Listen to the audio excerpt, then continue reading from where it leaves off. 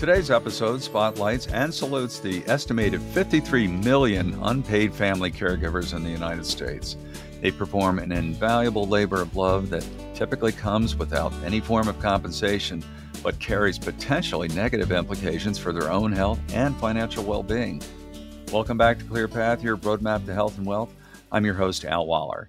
With me is Catherine Collinson, founding CEO and president of nonprofit Transamerica Institute and its Transamerica Center for Retirement Studies to spotlight family caregivers and especially those who are balancing their employment with their caregiving responsibilities. This episode is actually a follow-up to our episode, Caring for Caregivers, which happened to air last year. But before we get started, just a quick reminder that we'd love to hear from you and learn about what topics you'd like us to cover, or just to give us feedback on today's show by simply dropping me or Catherine a note at info@transamericacenter.org. Well, quite candidly, Catherine, I find this to be an important and critical topic with a lot of pressing implications. So I'm really interested in hearing more of your perspectives, research, and insights, basically practical counsel for family caregivers in terms of what can be done to help these unsung heroes.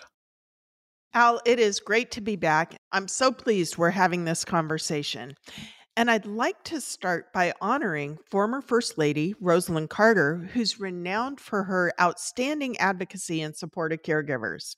She famously said, and I quote, "There are only four kinds of people in the world: those who have been caregivers, those who are currently caregivers, those who will be caregivers, and those who will need caregivers."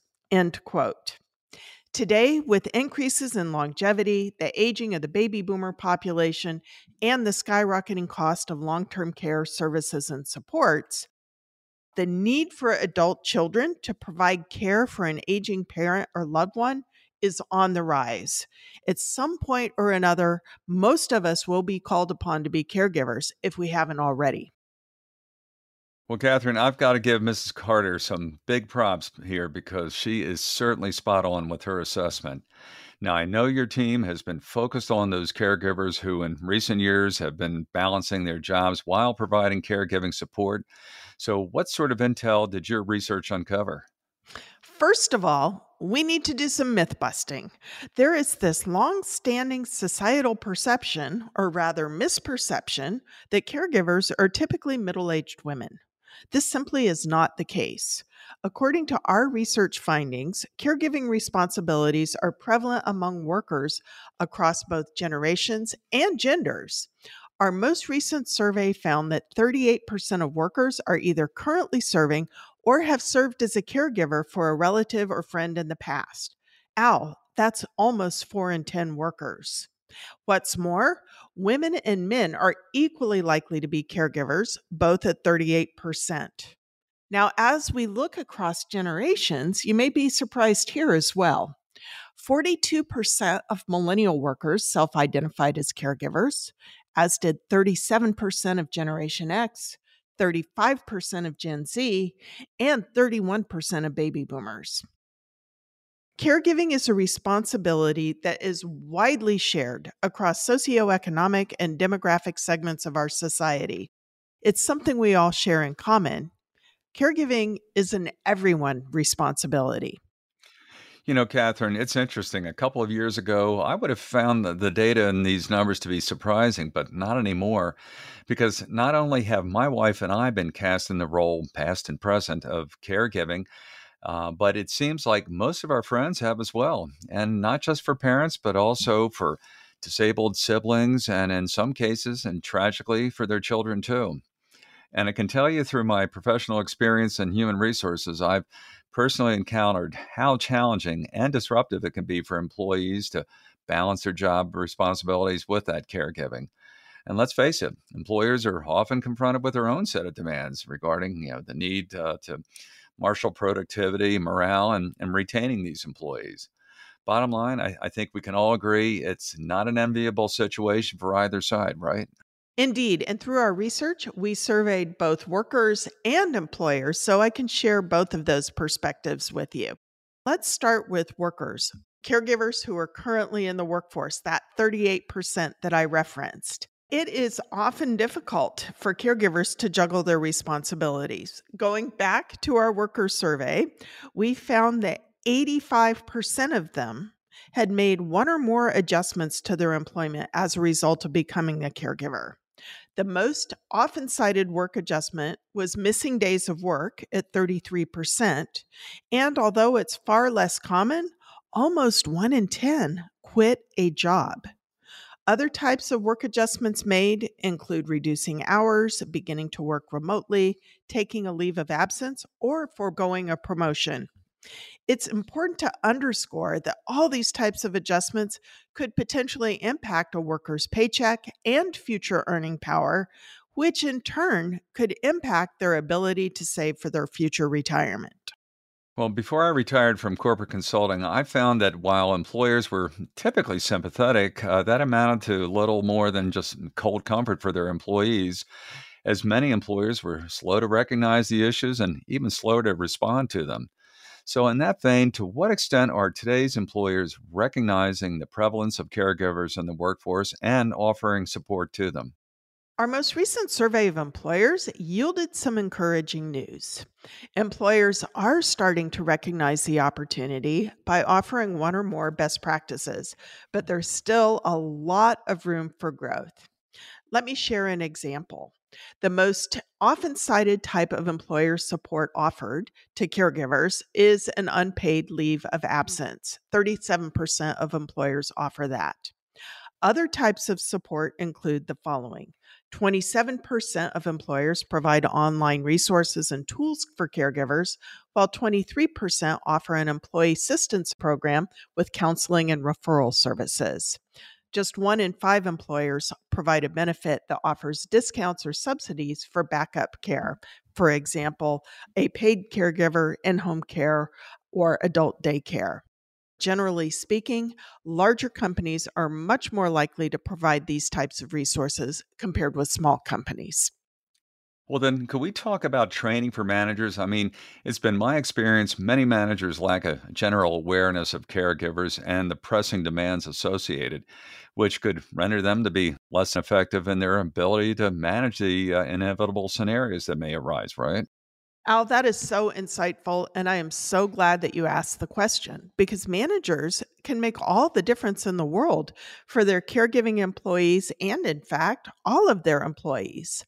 Unfortunately, our employer survey found that just 21% of employers offer training to their managers about how they can support caregiving employees. So, this is a best practice that hopefully all employers will at some point implement in the future. When we think about this type of training, managers could foster a compassionate and empathetic work environment. As we know, caregiving can be draining physically, emotionally, and mentally, and a supportive work environment can make it easier for caregivers and generate goodwill among all employees. After all, there are only 4 types of people in the world: those who are caregivers, those who have been, those who will be, and those who will need them. With such training, managers can also help raise awareness about the company's policies and procedures, as well as employee benefits. And they're in a good position to help point employees in the right direction of the HR department whenever it's needed. As an aside, having worked with emerging small business clients to Fortune 500 clients and, well, those in between, I found the strength and success of these organizations could be measured by their buy in with respect to open and clear communication of policies top down. And to that point, I'd like to emphasize the importance of training for employees so they're knowledgeable about the company's philosophy, share an understanding of caregiving, and how it can impact them, their coworkers, and so they're aware of the policies and benefits offered them. Al, another outstanding insight and excellent recommendation. In fact, training for employees is a new best practice that we're going to be asking about in our next employer survey. Training for employees can make all the difference in helping them navigate both their work and their employment situations and know what employer resources are available.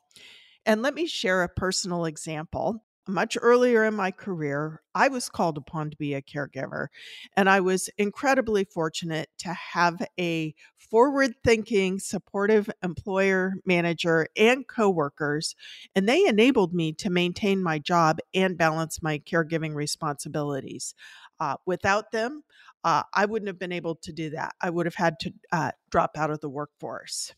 I forever owe them a debt of gratitude and a debt which I'm doing my best to pay forward to colleagues, friends, and future caregivers. However, as excellent as a support system as I had all those years ago, I had been caregiving for 4 years before I became aware that the company had an employee assistance program with a referral service for identifying backup care. I was teetering on the brink of burnout, and I'd been spending the wee hours of the night on the internet searching for trustworthy, reputable caregiver agencies so I could take a desperately needed break and a short vacation. If only I had known about that service 4 years earlier. I had no idea it was available. And once I discovered it, I contacted the Employee Assistance Program and they did all the research. They presented me with 3 referrals for backup care within 24 hours of my request. Of course, Wow. that was a long time ago, and there's new and different types of resources available. It's easier to find information, but oh my gosh, what a difference it could have made had I known about that early on. You are so right.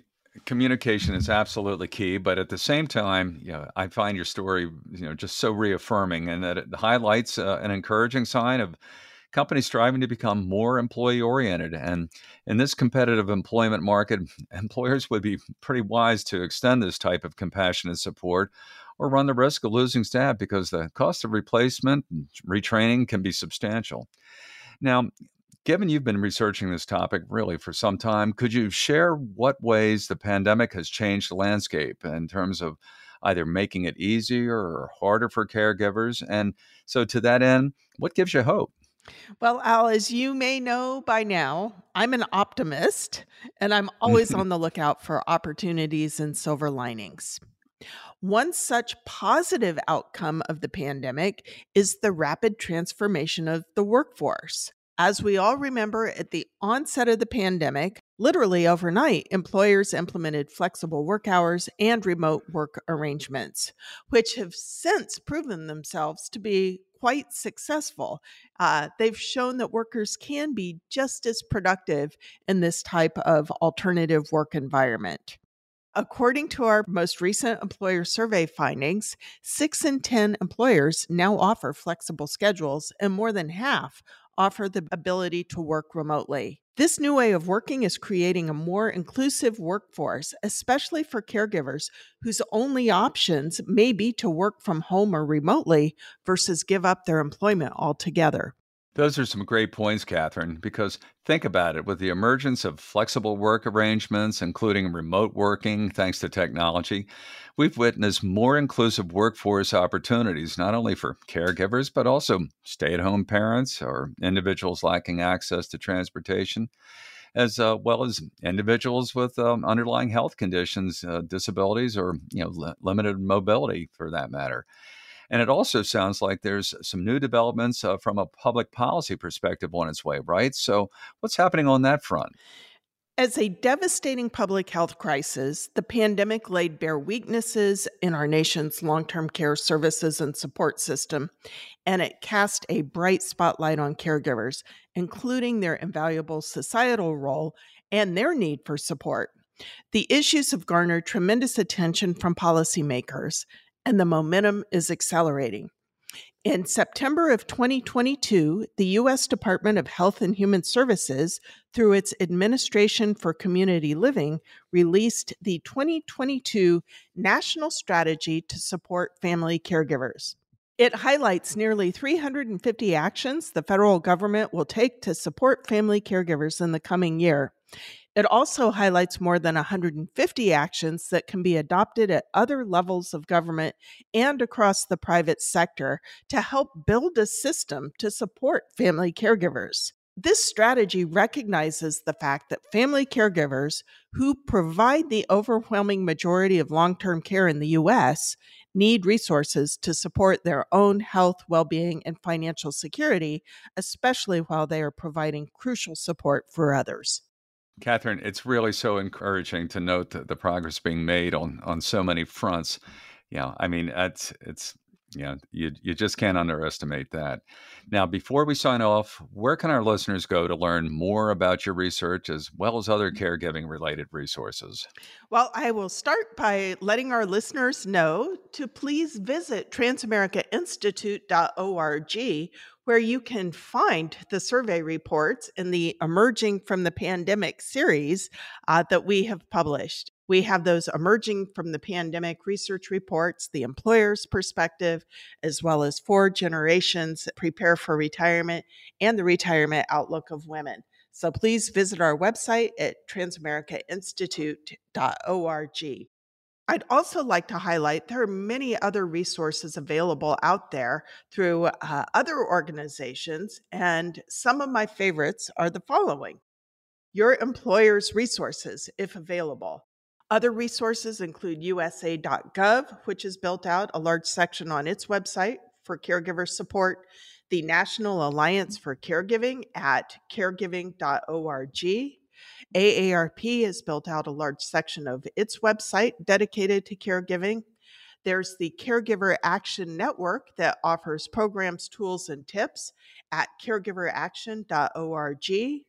And the Women's Institute for a Secure Retirement, or WISER, can be found at wiserwomen.org. Last but not least, I'd like to highlight the outstanding work of the Rosalind Carter Institute for Caregivers at rosalindcarter.org. On a final and very, very important note, I want to remind you and our listeners to protect your personally identifying information, or your PII. And the PII of those you're caring for. Be sure to find reputable sources and do your due diligence. Be aware of suspicious websites, links, emails, phone calls, or requests for this type of information. Like so many aspects of our lives, scammers that are focusing on caregivers are on the rise.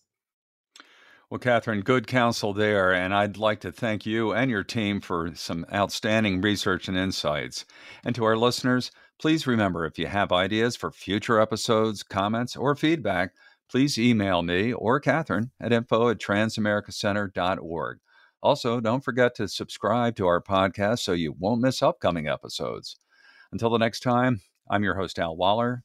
Stay safe, be well, and thanks for listening.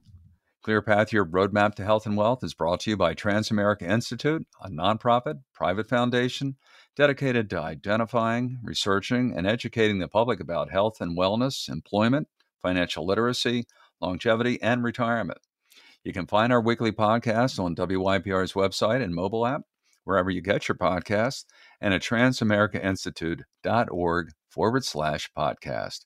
ClearPath, your roadmap to health and wealth, is produced by the Transamerica Institute with assistance from WYPR. The information provided here is for educational purposes only and should not be construed as insurance, securities, ERISA, tax, investment, legal, medical, or financial advice or guidance.